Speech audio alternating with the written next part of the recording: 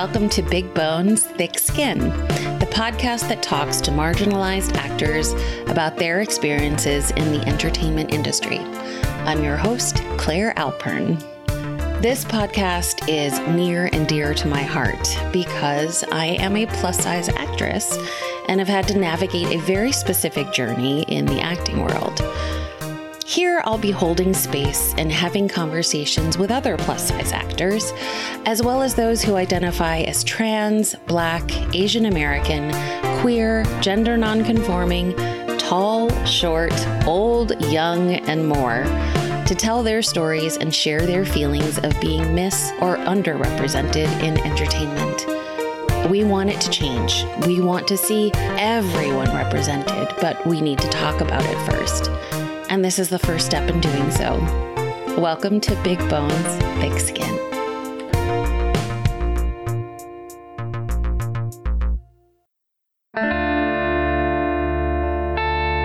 It's our responsibility to acknowledge that the land where we live and produce is occupied land.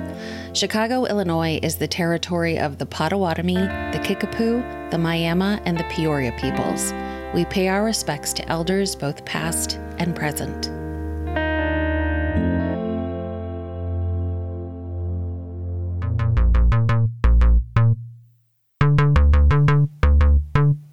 My first guest is, to put it mildly, the shit. She is also the first person I wanted to interview for this podcast, and I still can't believe I got her. She and I met in New York about 15 years ago, where she was playing the role of Helen in the off-Broadway show Fat Pig.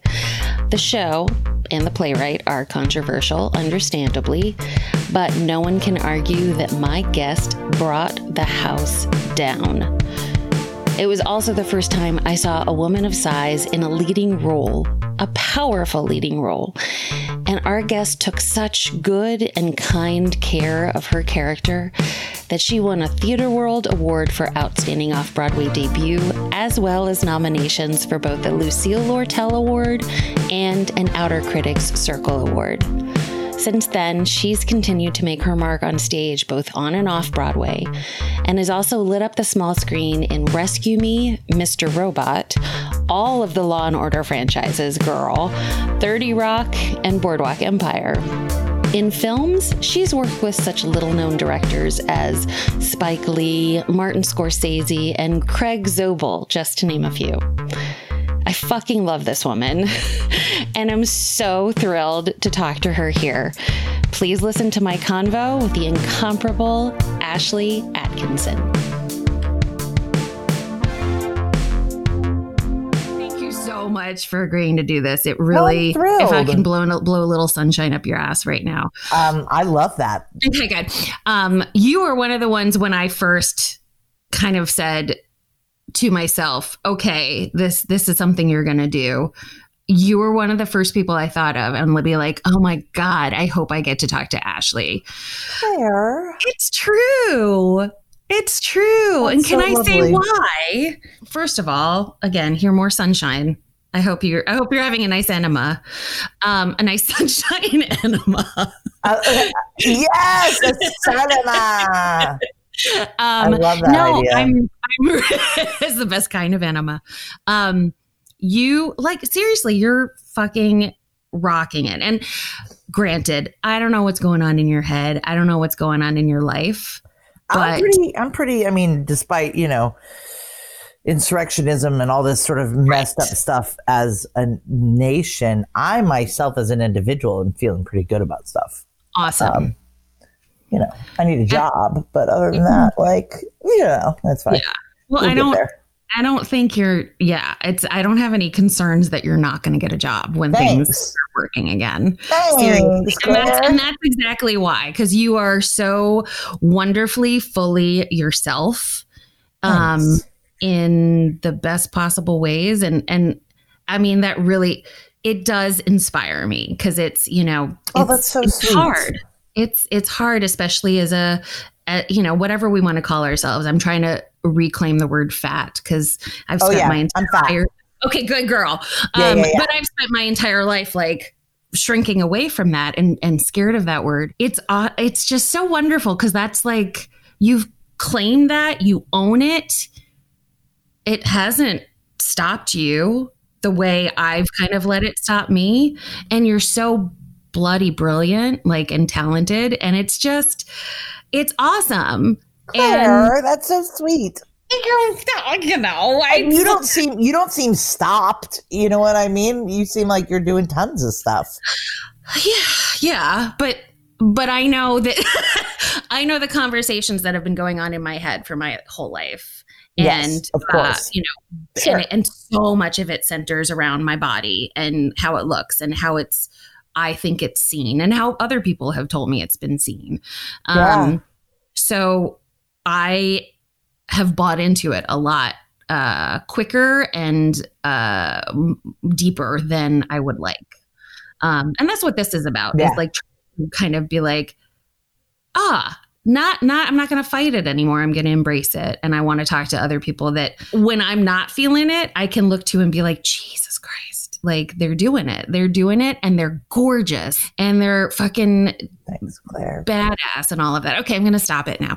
And the reason why like you popped into my mind is all of those things, but it was also like, I want to know what's going on in her head because you've had a really kick-ass. It's a mess. Well, good, because I mean, whose isn't?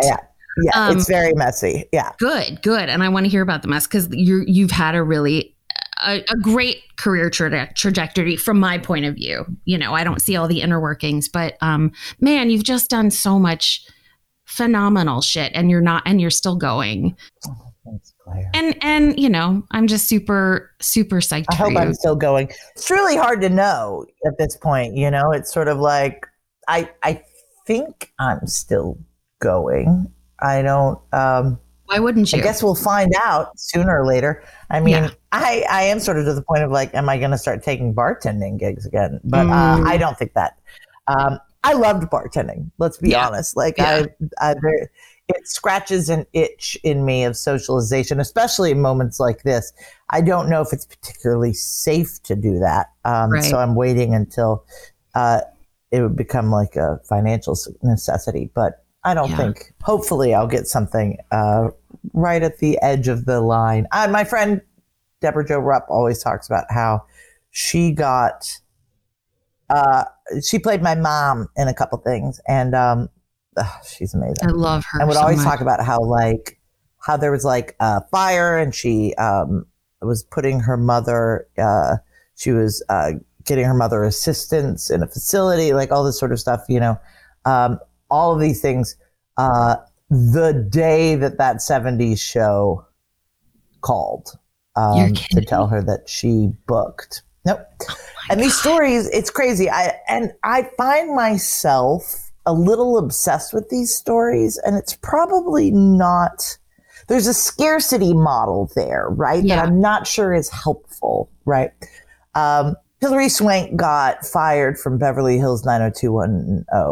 I think that was the one she was on, or Melrose Place. Was it Melrose? I don't know. She got fired from one of those shows. Yeah. And then I guess she was standing in line to get some medication. This may be apocryphal, but I've read it, so I'm hoping it's true. And why do I hope it's true? Like, I'd love to examine that sometime.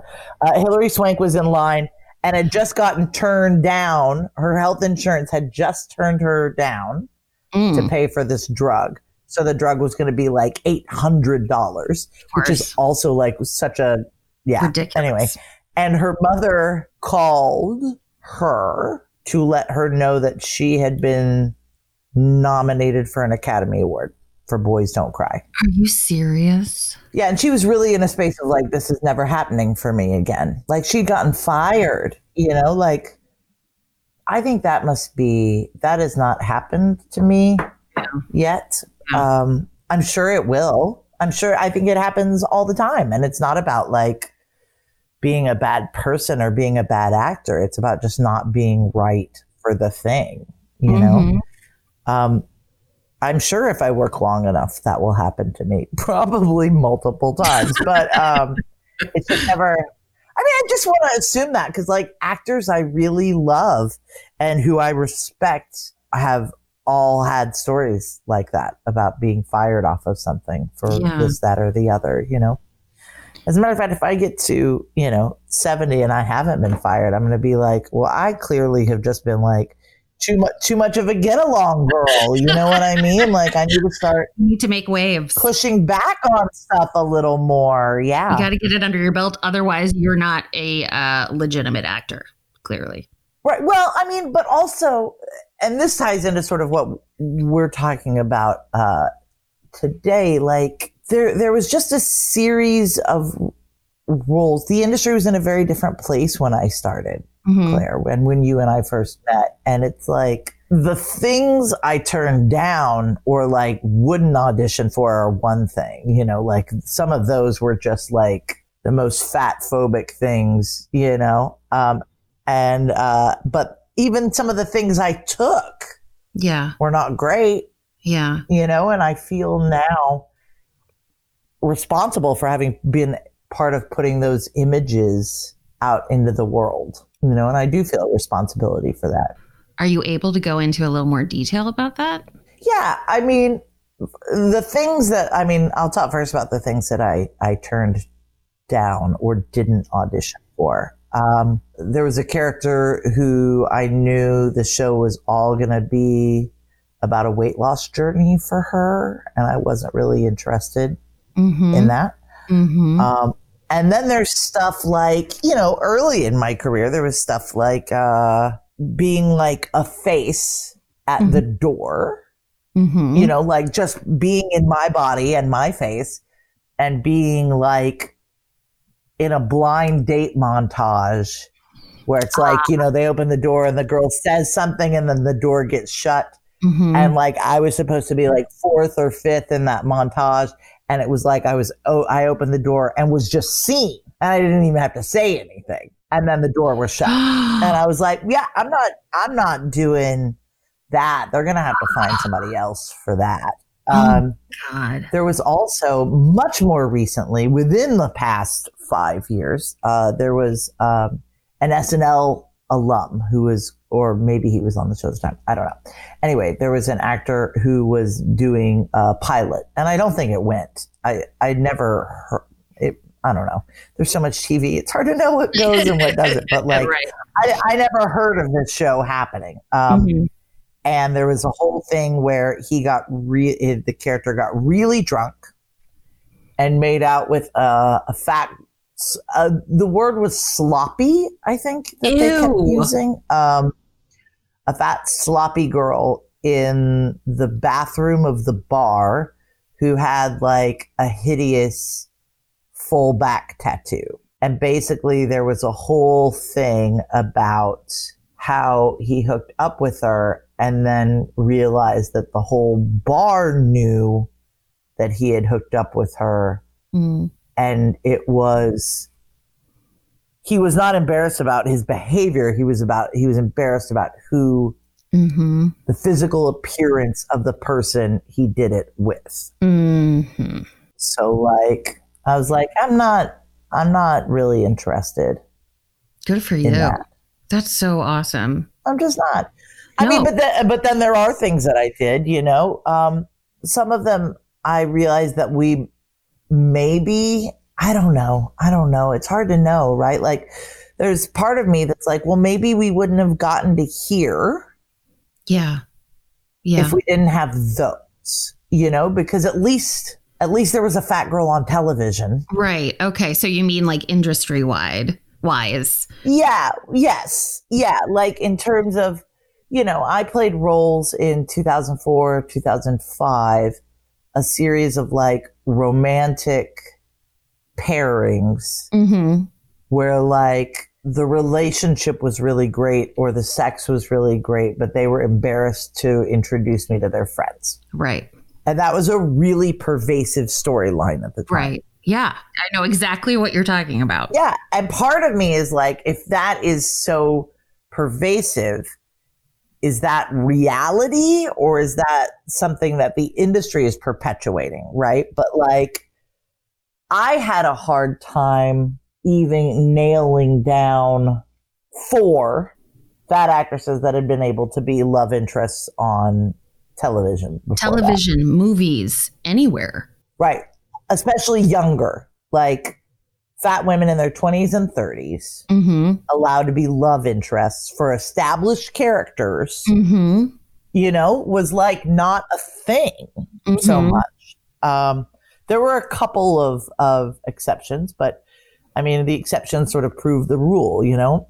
Yeah. And so I feel a lot of, I mean, I'm grateful to the people who gave me those jobs because I have a career and I get to pick and choose what I do to a certain extent. I get to say no to things because I can live in the hope that something else is going to come along. Right. You know, and I think everybody does jobs that they're not psyched about. Yeah. You're just psyched about getting the job because when you're first starting out, you know, but I do sort of, I also feel like I can't separate some of those things from the experiences I had around it. I had some great experiences. I had some people that were entirely lovely, fantastic scene partners. Right. And then I had people that weren't super great, you know, and who themselves were not comfortable with the actual physical reality of me. Wow. And is that something that how did you know? How did you know that they were not comfortable with that? Well, I can tell you that for one of them, we had to have a fight choreographer come in and rehearse a love scene to like sort of work out the dynamics of it. There were times when there was a show where I was told that I could not initiate touches or kisses. Really? Because there was a concern that the lead male actor would not respond appropriately. Wow. And there was a real fear. And I appreciate, you know, it's so messed up, but I do understand that all of this was coming out of a space of like trying to protect my character. There were huge concerns about this girl looking desperate. Oh, really?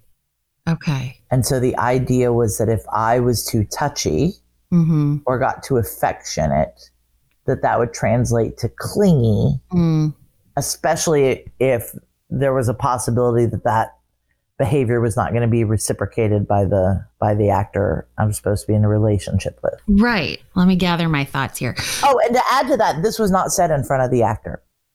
Oh, it was not? No. Okay.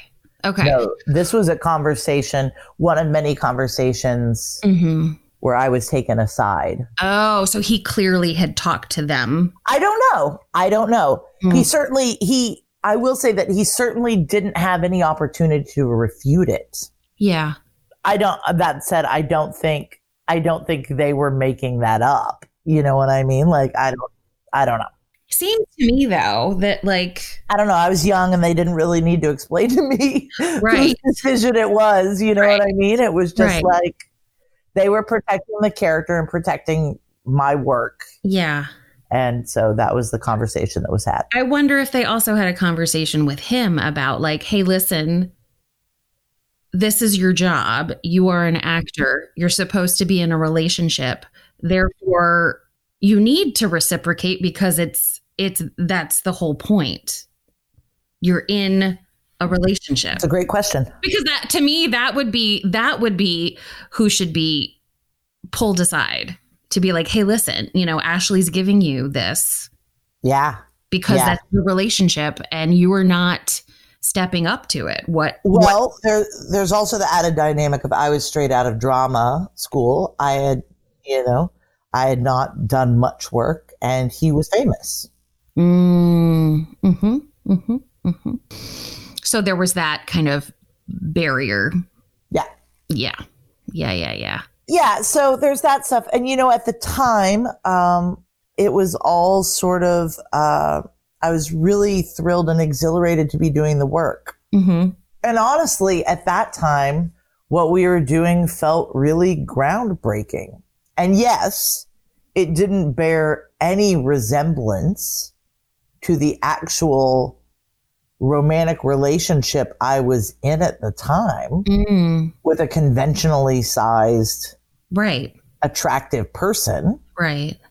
And it was a little confusing to be on several things where I was like, so this is the perception of what my relationship is. Yeah. But none of this reflects any of my lived experience whatsoever. Right. And there was this strange disconnect in that way. Of course. What did you do with that information? Part of me, some things had more leeway than others. Mm-hmm. There was a character that I went in for, and the description was, she's frumpy. She's in her 30s. Well, this was for Rescue Me, actually. And I think we can talk about this. The casting notice was sort of like, frumpy, overweight, whatever. They're synonymous, clearly. Yeah. And, they were like, but they end up together. And I was like, well, I made the executive decision to be like, well, I'm going to look as hot as I possibly can. Mm-hmm. Because I feel like if fat is the issue that I am beginning to understand that it is, or perceived to be the issue with all these people. And listen, like, I always knew that fat phobia existed. Like, I had been fat for a long time. Right. Yeah. This wasn't your first rodeo with that. No. I guess it was interesting to me that I had been dealing with fat phobia from individuals, not systemic, enshrined, industry-wide, institutionalized fat phobia. Right. Accepted fat phobia. Right. So going in, I was like, well, I'm going to look as hot as I can, I'm really excited about this. And I did, cut down to here and the whole thing, and went in, and I ended up doing that show and having a fantastic time on it. I then heard later from a friend of mine, oh man, God love Friends. Shit. Where's this going? Oh, she said she knew someone involved with that first episode and with the casting process. And she said, yeah, it's funny because I've heard you say that about how you dressed really hot, but it actually came down to you and this fat girl that was really hot. And they decided to go with the better actor. And they really thought that was like a thing. And I was like, great. Oh. I was like, Did you go out and Google this other actor to see like just how hot she was? I mean, that's the thing is I'm not sure who that actor. I mean, I know lots of really, really good looking fat girls. You know what I mean? Like a lot of them. And I was just sort of like, oh, okay. Yeah. What is that? That's cool. Yeah. I don't even know. Yeah. Right? Is that a compliment? Is that an insult? But I also kind of love that we're all patting ourselves on the back, right? Like, I'm like, I changed the version of this character. And they're like, no, we actually went with the frumpy girl. Yeah. Because she was the better actor.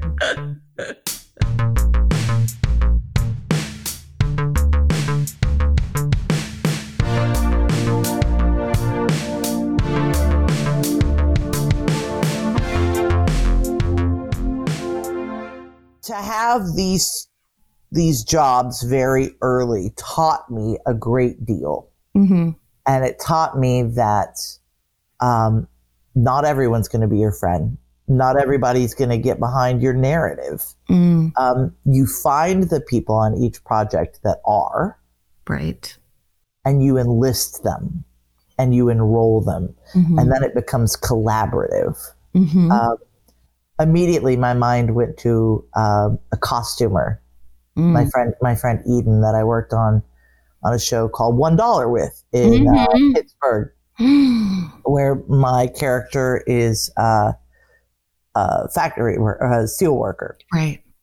Eden was so great about finding the things for Terry that created a person and not a joke of a person.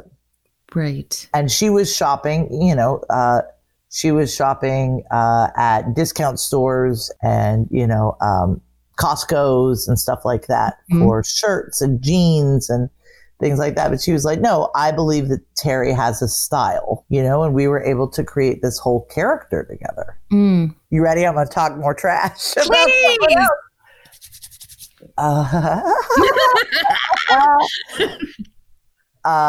I did a job where clothes were very cool for everybody, like really neat clothes. I sent all my sizes. They were like, we need to do a fitting. I was very excited to have booked this job. They're like, we need to do a fitting.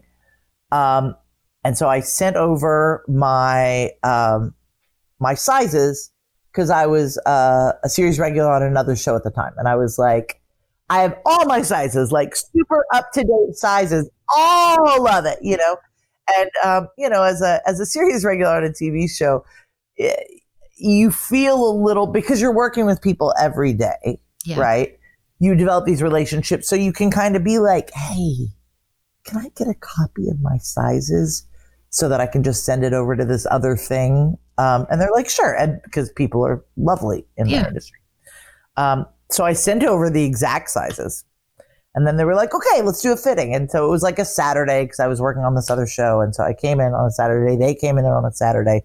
And I came in and they had racks of vintage size, like 14, which is like a 8-10. They might have even had as high as a vintage size 18, which is what I was wearing at the time. Right. But it was a vintage size 18. Yeah. So it's a 10. And I fit none of it. And I tried on a lot of it. And then they had one dress that they had built for me. And I tried it on and they were like, okay. And the designer was like, well, you're going to have to come back. And I was like, okay. But I felt really demoralized about like the 12th beautiful item you try on. And you're just hoping, please fit. Yeah. You start to be like, well, I see what they're going for. And I'm not the one that fits into these clothes. And this is my fault. Yeah. What's the common denominator here? Right. Exactly. My body. These clothes are beautiful. These clothes have existed forever. It's my body that's unwieldy. It's my body that's not doing the thing. So I leave and I am very low and I go to my neighborhood friends. I feel really lucky to have lucked into a neighborhood when I met my boyfriend and we moved in together. He was already in a part of South Brooklyn that I love. And it was, and now it has changed, of course, because that was 11 years ago. And gentrification is so swift. And I will own my own part in that because it was full of artists and people that, people living gig life and people who didn't have a lot of money or trust funds or anything like that carrying them, people who were making art. And so I'm hanging out with my girlfriends at our local bar and they are pumping me up. They're furious, first of all. One of them is a costume assistant. She's furious about it. So angry. And then one of my other friends was like, so what's going to happen when you go back? And I was like, well, they may just have me try on more stuff or maybe they'll have built me something else. And she said, I love this so much. I'm forever going to be grateful for this friend. She said, here's what you do.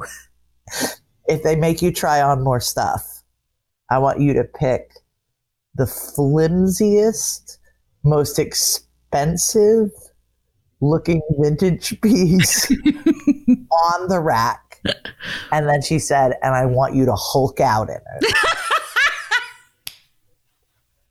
And I was like, that's genius. It is genius. Just rip it up. That's brilliant. Yeah. So I actually ended up being my character.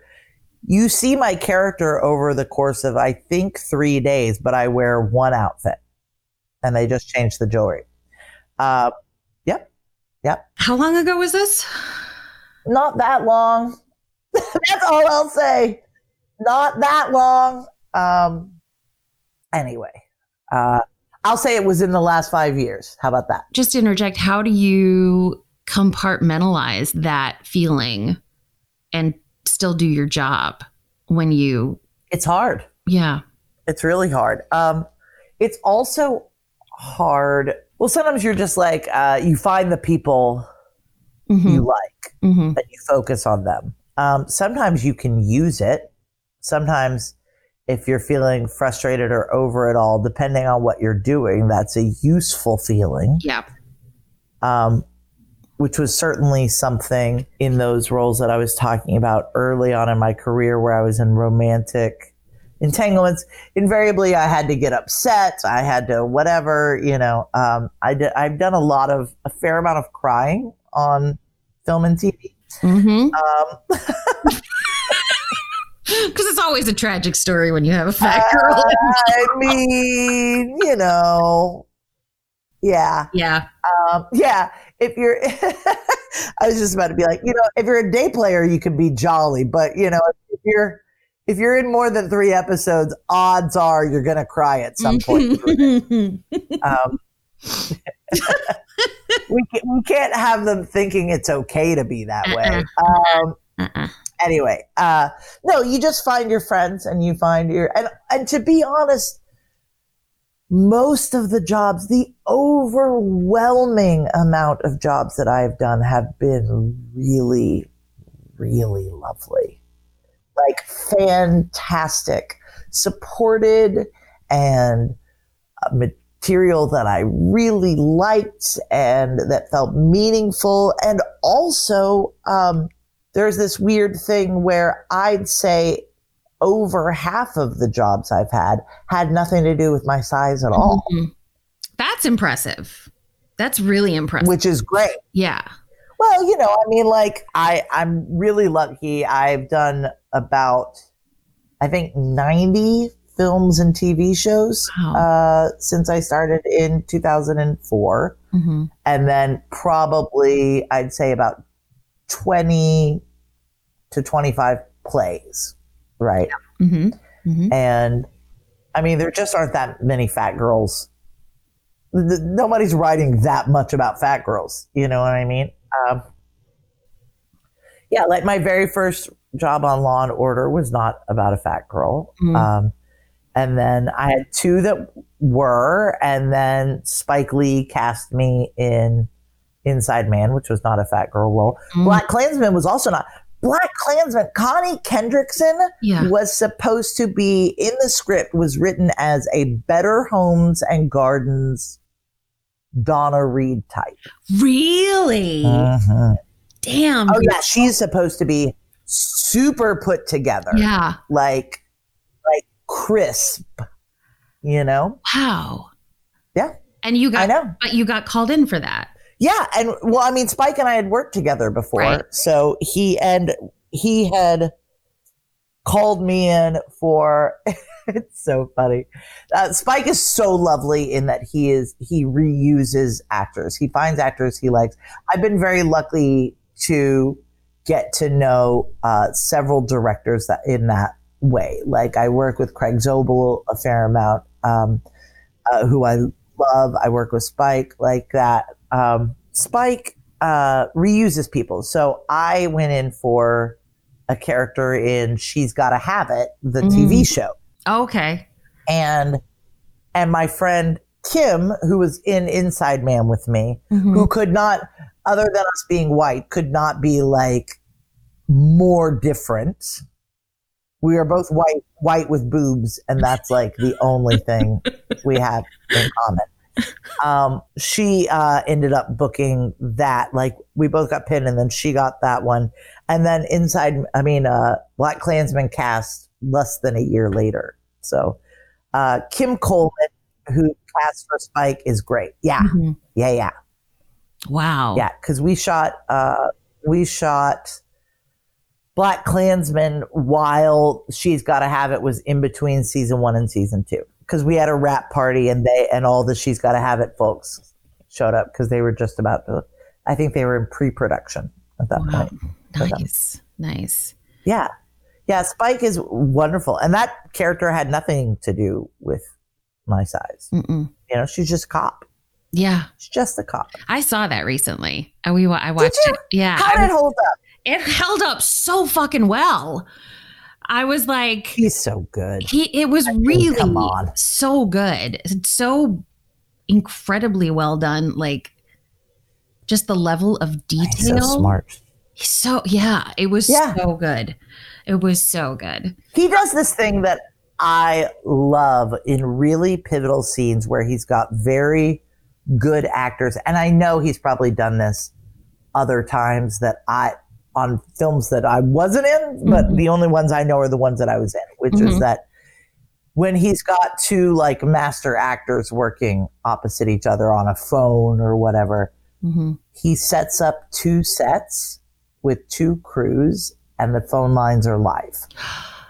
So they're actually, both ends are being filmed and both ends are being played. Like, for example, in Inside Man, the conversations between Denzel and Clive Owen, where Clive Owen is in the bank vault and Denzel's in the mobile command center with us. Yeah. Those are all live phone lines. That's 2 crews using 2 cameras in 2 different sets on the soundstage shooting. Same thing happens in that beautiful scene in Black Klansman where JD and Topher are on the phone together, and JD is telling the story about I think the kid's name is Biscuit or something like that. Like, basically he's telling the story about his sort of like clan persona. Right. In his clan persona. Right. JD is talking about growing up next door to another child who was black, and about how he then didn't play with that child anymore. And I don't know if it was explicit, but the thing that I always got out of that was that JD's character, Ron Stallworth, is telling a story of his experience from the other side of the story. Right. As the person who did that to him. Wow. Yeah. Yeah. Huh. And so that whole scene is all live phone lines as well. And that's a lot of work, but but it makes a huge difference. Yeah. As JD said, he's a player's coach. He really gets down with the actors, you know? And I've been really lucky to work with a lot of players' coaches.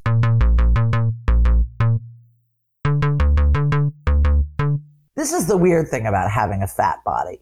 One of the weird things about having a fat body in this industry is sometimes people assume everything you're doing is comedic, even when you're not trying to be.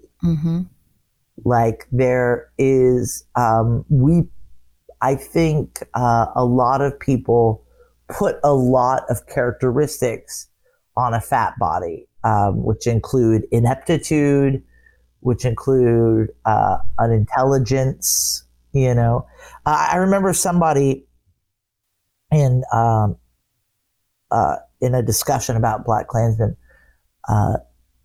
called Connie Kendrickson near illiterate. And I was like, she reads the paper. Where did you get that from?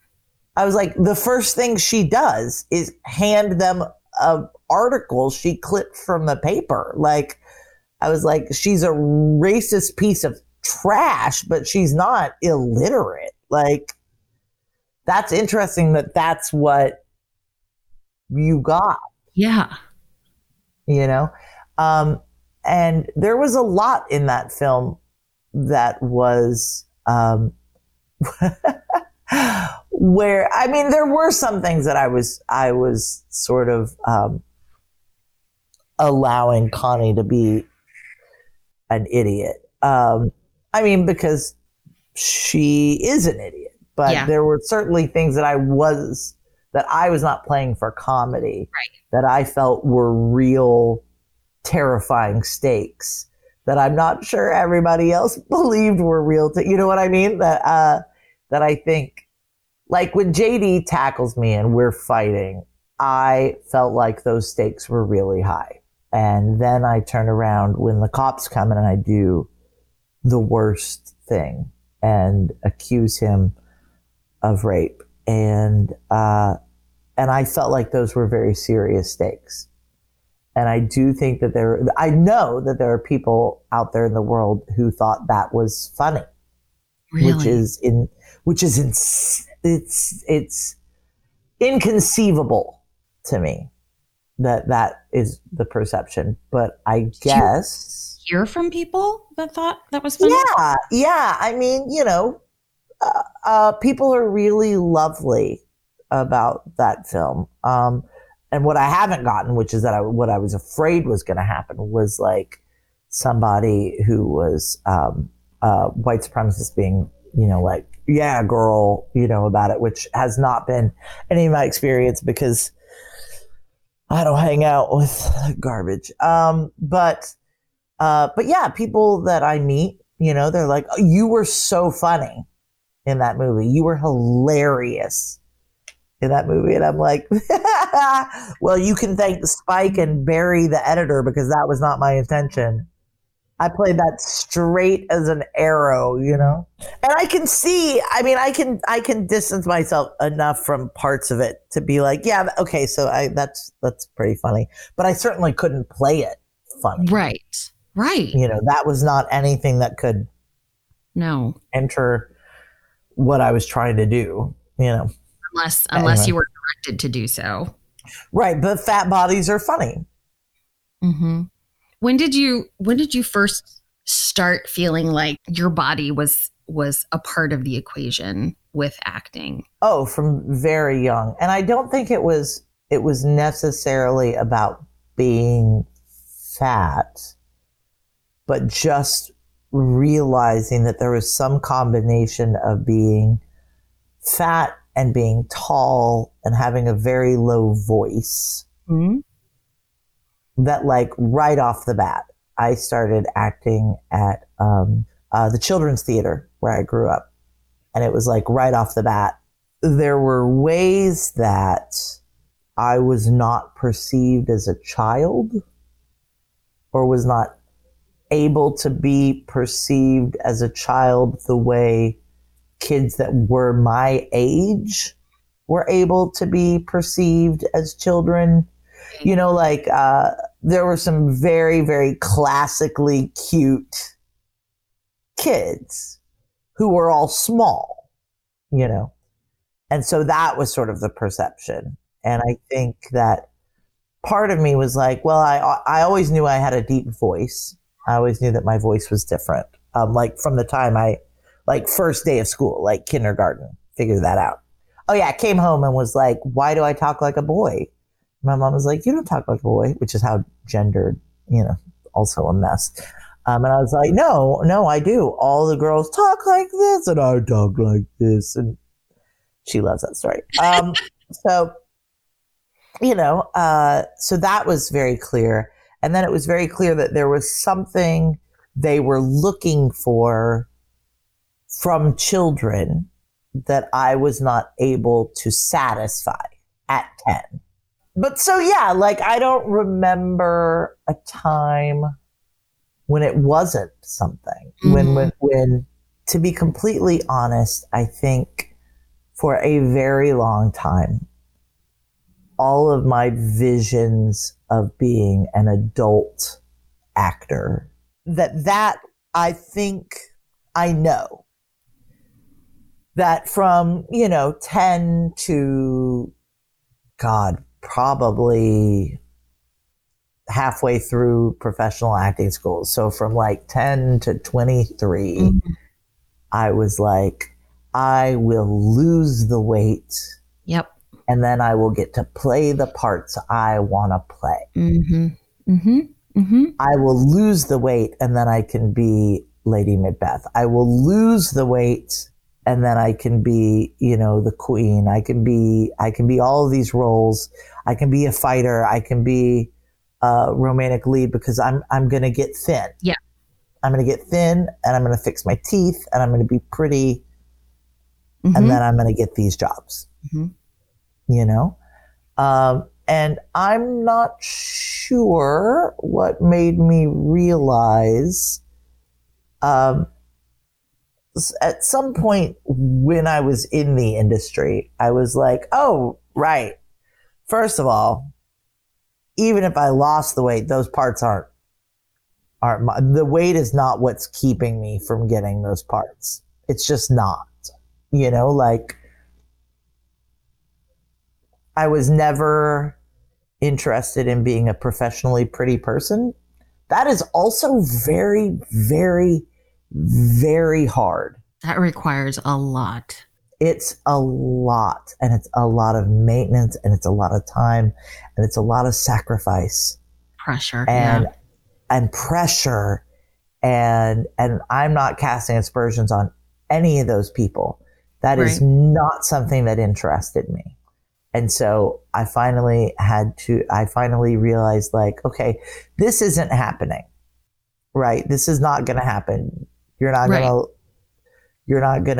never going to be a thin, beautiful person in the eyes of the industry. Like, it's just not a thing. So you can get rid of that. And honestly, even with the stories that I've sort of told and the inequities, I don't know that I would want to be.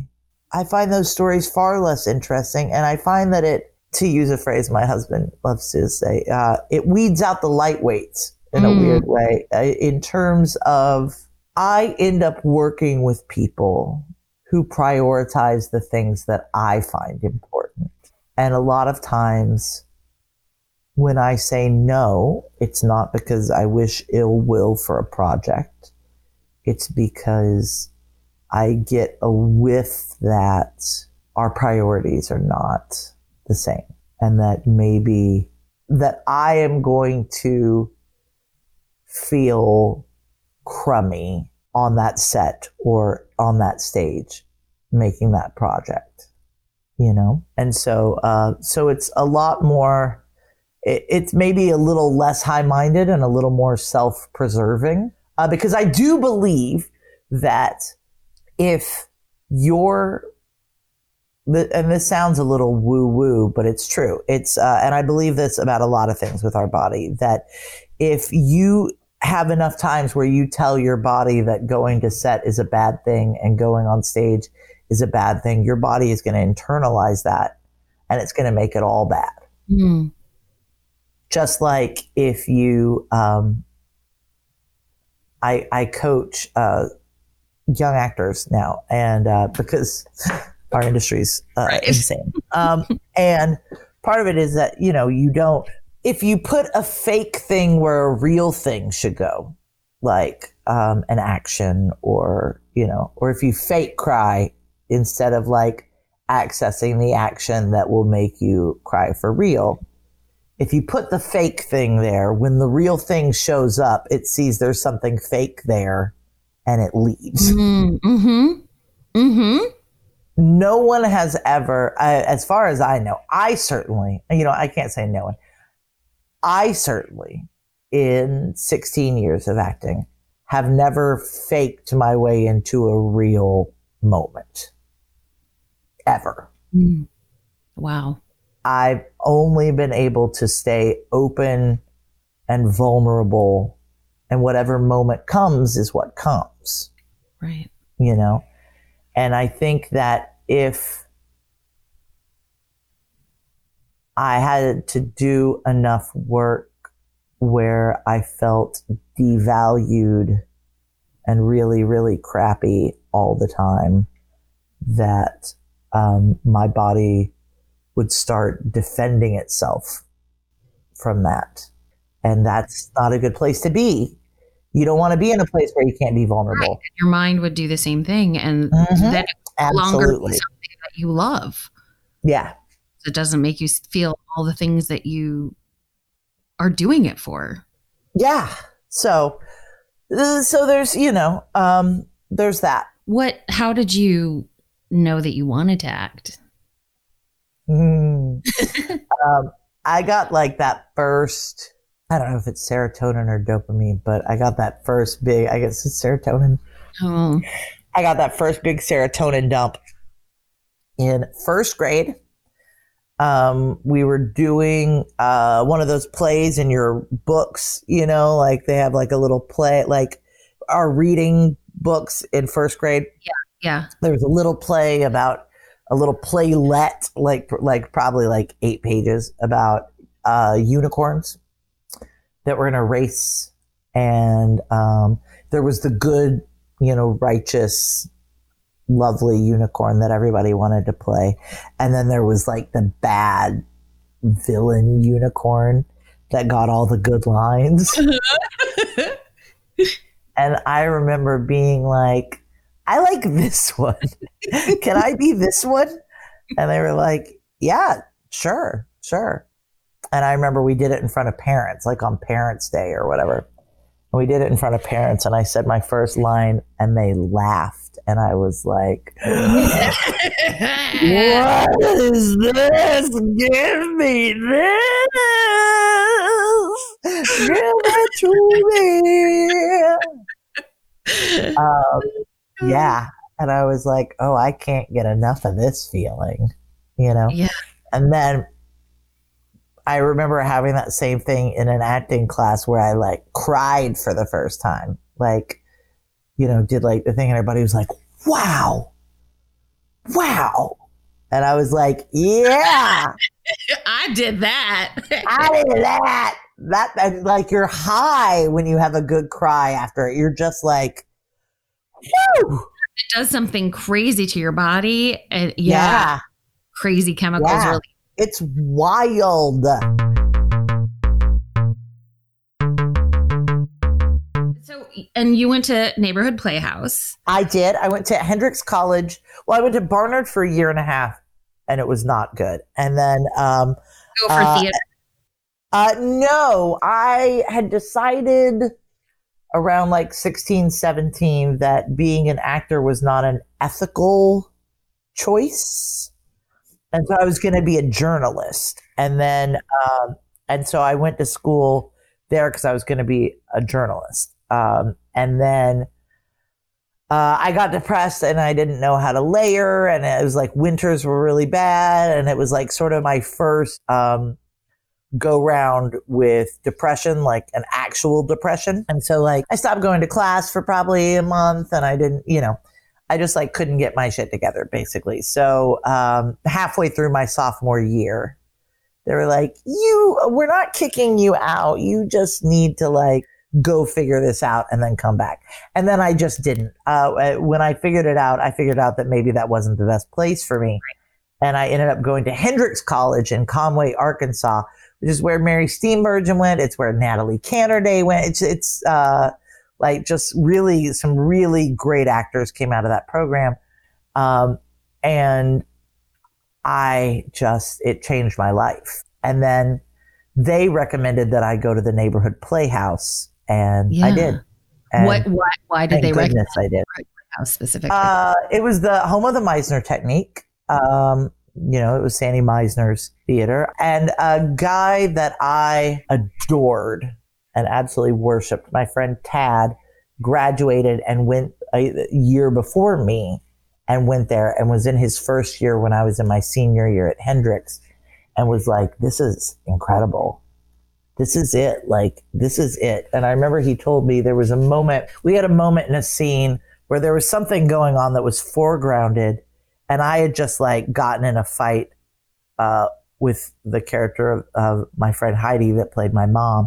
And I've gone back, and he's my best friend. And we're sort of like across the table from each other, like a cocktail table, like, literally just having this entirely wordless conversation with our faces that we just sort of like came up with. And he was like, you remember that feeling when we always did that thing? And I was like, yeah. And he was like, they teach you how to find it and how to keep it. And I was like, what? And he was like, yeah. He's like, it's like a whole technique centered around that thing, that moment, and keeping that alive from that moment to the next moment, to the next moment, to the next moment, to the next moment. He was like, that connection that you and I felt, that was not just like a one-off. That's what it should be all the time. And I didn't even apply anywhere else, Claire. That was the only place I applied to go. I was like, this is it. Yeah. And that was sort of where I learned, part of that was like, no, you're enough. There's work for you. There's work for you. Cynthia Nixon, who was another amazing female director that I worked with. I remember we did a show where there was singing in it. There was like a pre-show that we sang. And I mean, it was me and a bunch of singers, and I'm not really a singer. And it was me and Mario Cantone and Jerry Dixon and Malcolm Getz and Matt McGrath. Oh, so my God. Those four men and me, and then a young LA actor named Francisco Pryor-Garat, but he is not in the singing portion. So it's just the five of us. Like, Malcolm Getz isn't even singing. He's just playing the piano. Like, it's crazy. So I was really nervous about it, right? And I remember Cynthia, go figure, Cynthia, who is a phenomenal director, by the way, Cynthia said to me, listen, I'm going to tell you what Mary Testa told me. And I was like, I'm listening. Yes. And she said, it's musical theater. There's room for Audra McDonald, and there's room for Rex Harrison, and there is room for Mary Testa, and there is room for me, and there is room for you.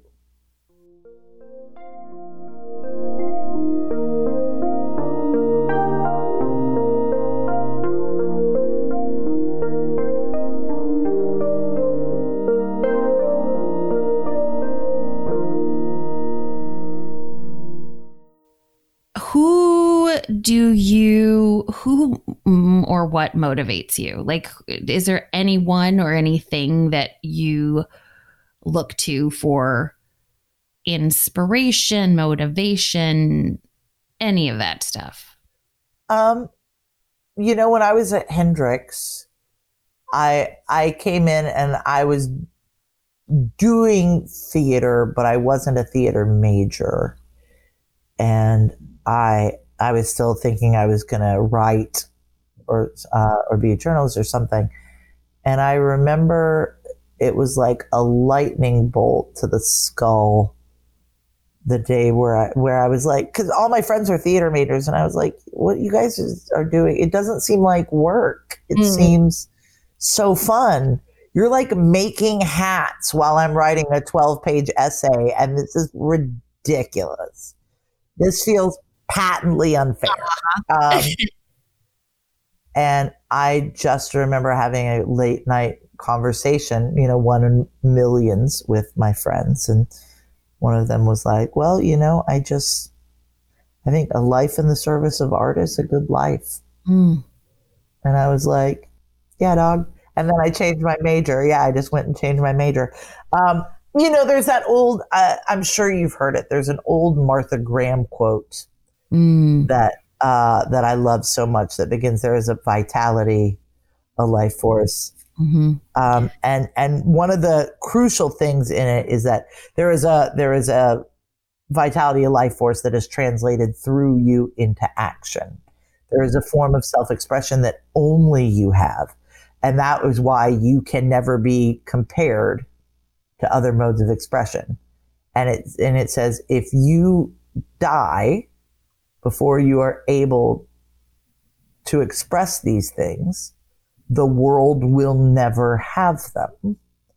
And it is not your job to judge your output or how it compares or weighs next to other forms of expression, that's not your job.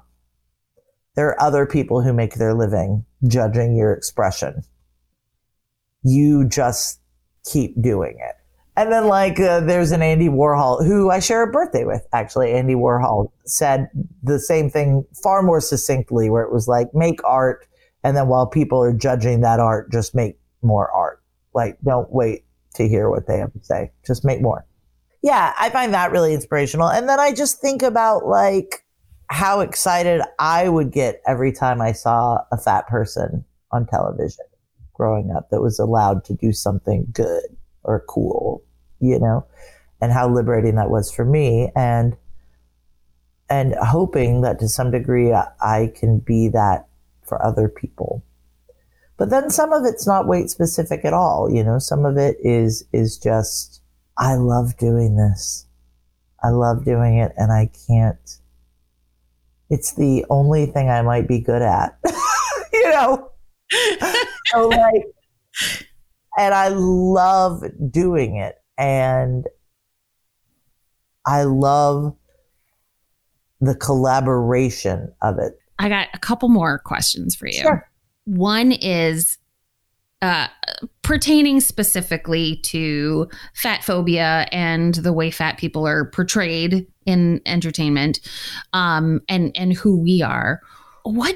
So now that we know, now that we're talking about this stuff, and I do believe that it's part of the diversity initiative that is clearly much bigger than this, and clearly 100%. Yeah.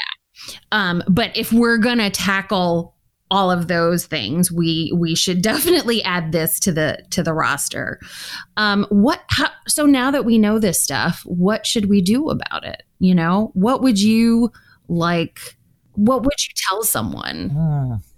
I think a lot of it, there's a lot that the industry can do, but there's also a lot that we as individuals can do, which is normalizing seeing fat bodies. My friend Substantia does a project called the Adipositivity Project, which is basically nudes, often sort of classically romantically shot nudes of fat people, lovingly depicted bulges and rolls, and and it's amazing how a steady diet, so to speak, of consuming more fat images leads to a greater empathy for all bodies. It's a sort and part of it is the sort of thing where there needs to be enough fat people on television and not of the narrowly prescribed fat people, the fat working class sitcom character with the very thin wife is, we don't just need 4 of those and we're done. It's the same thing with sort of different mobilities and different levels of sort of normalizing all of the various wondrous ways that we can be human.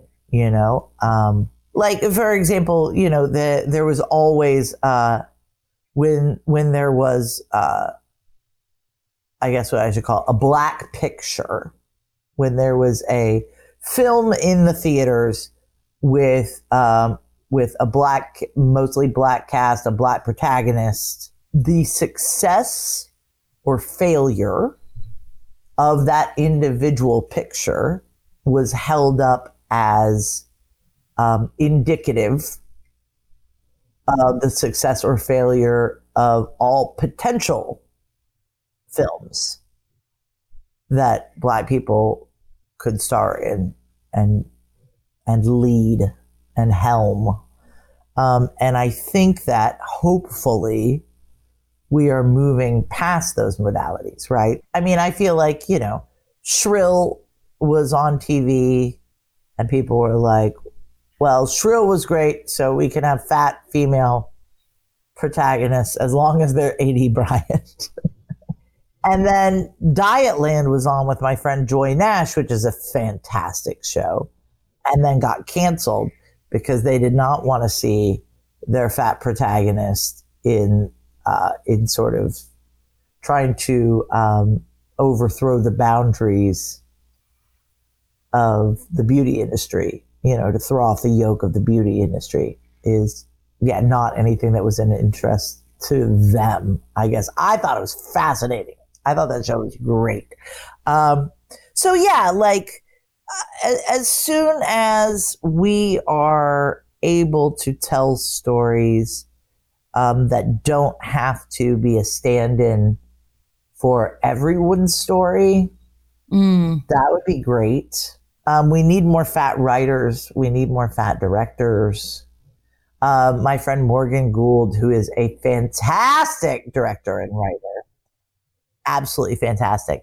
She was doing a workshop or playwriting. I think she had a fellowship. It was a fellowship at maybe Playwrights, and they were like, "What have you always wanted to see on stage that you've never gotten to see on stage?" And she was like, 2 fat women.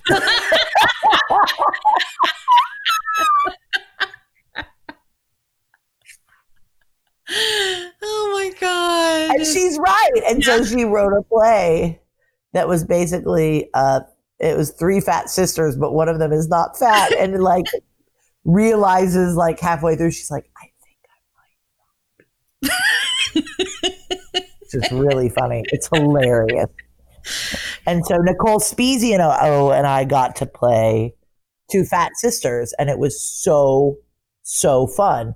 And it was really true because like there was a moment when we looked around the rehearsal room and it was like me and Nicole and Morgan, who are all like 3 fat women. And I was like, I don't remember another time where I've been in a rehearsal space where there were 3 fat women there. Like ever. No, you're absolutely right. So it's that sort of thing that excites me. And so I think we've got to generate the material. And we also have to like be reaching down, even if we feel like we're not in a position of success. Like people are like, oh, I have been asked like, when will you feel successful? And some days I'm like, I feel pretty successful.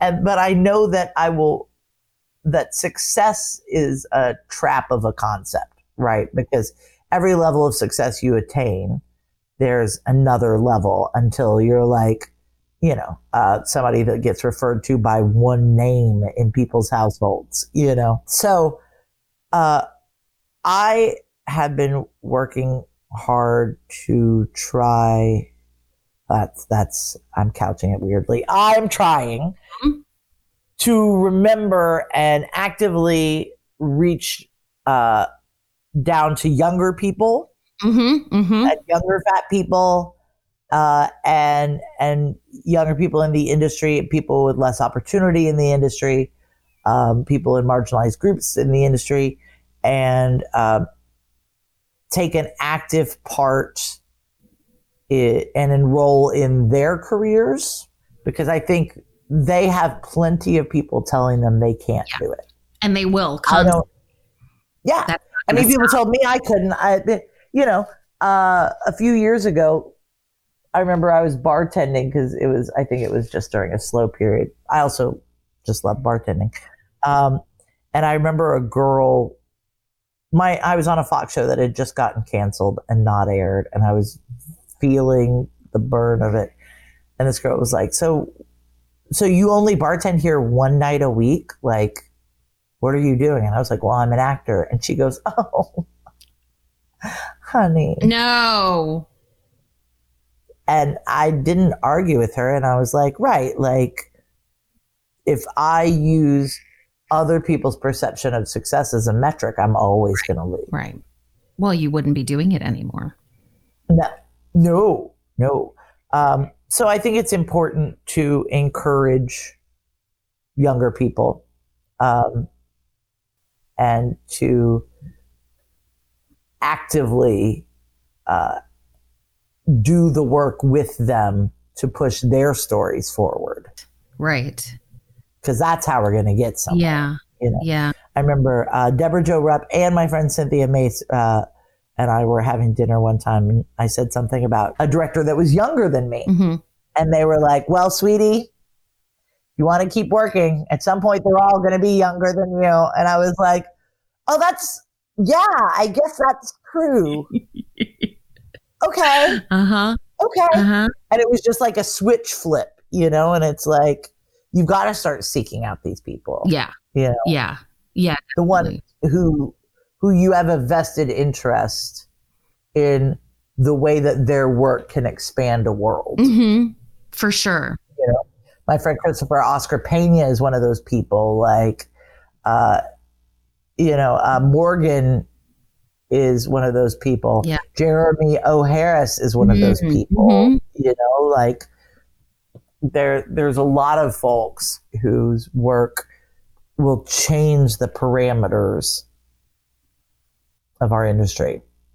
And I want to champion them and work with them as much as I can. And then they help me. You know what I mean? Like, Right, exactly. My friend Jen Bosworth Ramirez was my first interview for this. And she's an amazing writer and actor. And she is from Chicago, but she lives in LA now. And she's writing. She's kind of like focusing on writing, which is amazing. great. Yeah, right. And she's just like, I need to clear the path for the people behind us. Yep. My friend Laura Jackman has that philosophy. I did Laura's play at Long Wharf called January Joiner, which was a weight loss horror comedy that took place at a fat camp. That sounds like my life. It was wonderful. It was absolutely wonderful. The more I think about the people behind us, following behind us, the more I definitely get inspired to be like, okay, now enough. Right. Let's let's change the lens a little bit. Yeah. And they can. And they come with their own friends and their own communities and their own support groups, and watching them do things because no one was convincing enough when they told them they couldn't is really exhilarating and exciting. Have you ever thought of directing? Oh, I love directing. I have directed. Yep. I've directed for theater though, and I'm really interested in directing for TV. I would really like to do that. I was lucky enough when I did Mr. Robot, which was a really great experience, to work with one of the most brilliant. I mean, I've been so lucky to work with brilliant directors, but like Sam Esmail is a genius. And because I was a series regular, and like I said, you could sometimes ask things when you're a series regular on a show. I was like, so can I, like the days I don't work, can I just come in and sit in Video Village and like watch the work happen? Yeah. And I made that request to one of the producers, and then Sam's assistant wrote me back and was like, so I hear you're going to shadow Sam. So on Thursday, that's probably a good day. So like a handful of days I got to go in and just like go where Sam went and like watch him make his decisions and watch how he and Todd, the DP, were making these choices and how they were, talk about like an incredible education. Being friends with Craig Zobel has been really great because when I worked with him on $1, it was our second time working together. And I got to stick around a little more and do the same thing, come to set and just be like, so oh, that's interesting. Yeah. Yeah, like, and try and puzzle that stuff out, which is something, to give credit where credit is due, which is something I never thought about doing until I went to a 92nd Street Y event where Judd Apatow was talking. And somebody said, so, you've helped start the careers of so many young actors. Who is still going that is the biggest surprise to you? And he's like, well, I'm not going to say it was a surprise. I don't really feel comfortable. None of them really surprised me. I think, as a matter of fact, I think they should all be working all the time. He's like, but I will tell you that in the moment, I remember hiring James Franco and then realizing as the days went on that when James Franco didn't work, he was still coming to set. Oh, really? And he was just watching. Huh. And he was watching how it works. And I was like, you can do that? You can do that? And so then I asked, and you can, it turns out. If you're like, a regular or heavy recurring, like, and the people are nice that you're working with, sometimes they'll let you just come in and learn the process a little. It was great. And I mean, yes, that is privilege in and of itself. Like, the amount of access that I have is its own form of privilege. So I then try to turn around and tell everyone I can who want it. Jesus, just think about the amount of money you would have had to spend, going to film school or something, just to learn what you probably. I mean, I probably learned. still should have gone to film school, but I'm learning. And I am very interested in directing. And I'm a writer. I've written, with my writing partner, I've written 4 plays. I have a couple pilots. I have a couple film scripts. Really? Yeah, I've got some back pocket things for if anybody's ever like, hey, what do you want to do next? Is that something? So my next question was going to be how do you, I mean, it sounds like a job interview and I hate that, but seriously, where do you see yourself, pandemic aside? Let's just assume the pandemic finally leaves us. Oh, I don't know. Where do you see yourself in 5 years? I don't know. I don't know. I could not have. Well, then let me rephrase it. What have you not done that you want to do? I would love to make one of these films. I would love to direct more. I would love to be a drama protagonist. I would love to be a demon, or some sort of a leading antagonist. I really enjoyed doing that in Robot. It was so fun playing a bad, but I'd like to be the big bad, Yeah. I'd also just like a job that I can stretch out in. One of the great things about TV is that you get enough time to really develop someone. I've gotten to be really fun, complicated, considered characters in other people's stories, but I'd love to have the story. I think that'd be really cool. And for it to have nothing to do with my size, would be also really nice.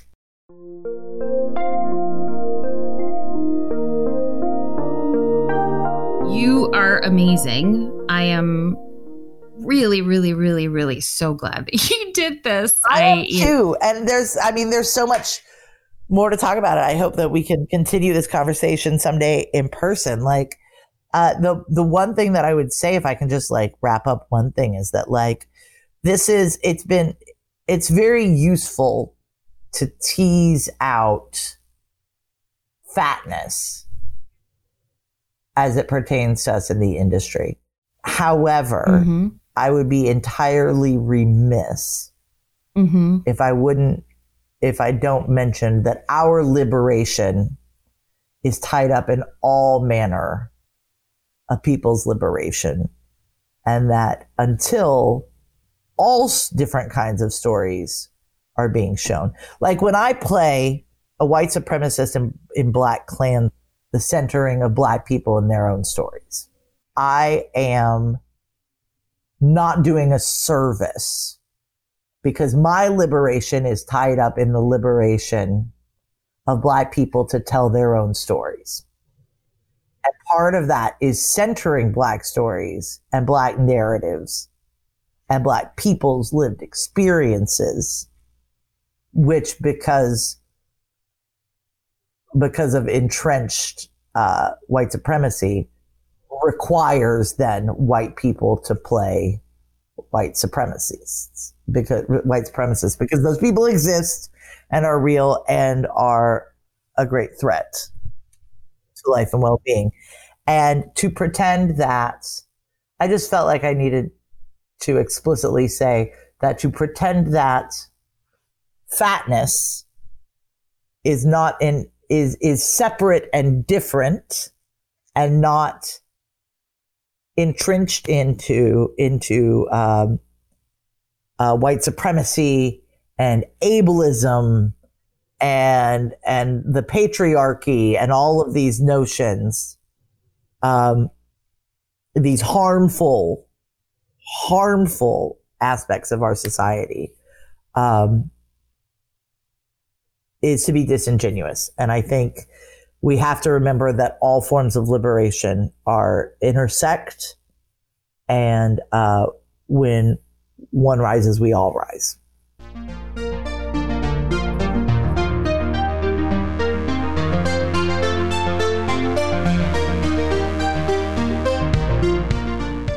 I wanted to leave you with the Martha Graham quote that Ashley referenced. It's particularly pertinent now. There is a vitality, a life force, a quickening that is translated through you into action, and there is only one of you in all time. This expression is unique, and if you block it, it will never exist through any other medium and be lost. The world will not have it. It is not your business to determine how good it is, not how it compares with other expression. It is your business to keep it yours clearly and directly, to keep the channel open.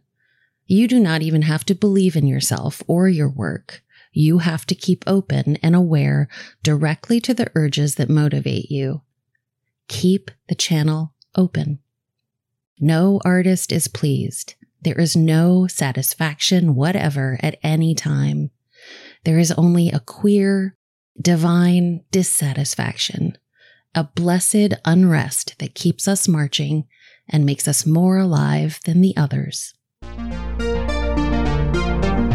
Thanks for joining us for this episode of Big Bones, Thick Skin.